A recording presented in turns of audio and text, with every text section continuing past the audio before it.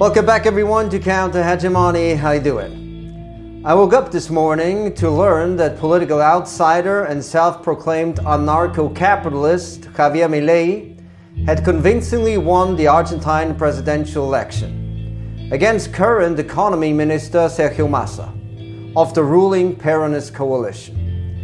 In this video, I will break down the reasons for Milei's victory. There are several factors that we need to keep in mind. First, the economic crisis.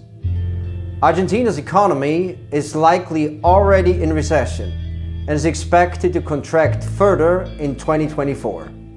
Inflation will probably hit 185% by the end of this year. The poverty rate has risen to over 40%. This is 4 times higher than 3 years ago.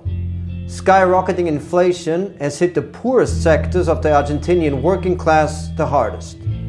Milei proposed radical neoliberal measures as a panacea.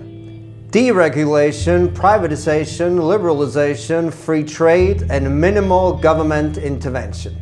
On the general level, his libertarian ideology connected with the dominant neoliberal, individualistic, and competitive zeitgeist. It also resonated with the entrepreneurial and anti-statist sentiments widespread among the middle class and large sectors of the Argentinian working class. Milei's discourse scored particularly well with young voters, small business owners, impoverished workers, and the self-employed. The second factor that explains Milei's victory is Argentina's political crisis, or more specifically, the crisis of political representation that has affected the 2 political parties that have governed the country for the last 20 years. Peronism on the center-left and the neoliberal camp led by former President Mauricio Macri on the center-right. Milei succeeded in blaming Argentina's economic crisis on the politicians in power, primarily the Peronist government. And this neoliberal critique took root in the minds and hearts of many Argentinians. Much like Trump or Bolsonaro, Milei presented himself as an anti-systemic rebel, an anti-establishment outsider, and a reactionary revolutionary.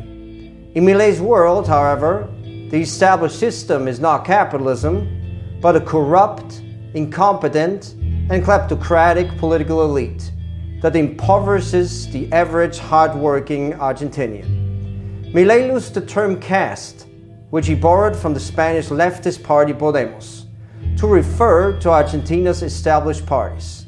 In public appearances, he recycled the slogan "Que se vayan todos," or "out with them all," that had played a prominent role in the anti-neoliberal protests of 2001. This helped him to address the widespread dissatisfaction among the population and instill a new sense of hope for a better life.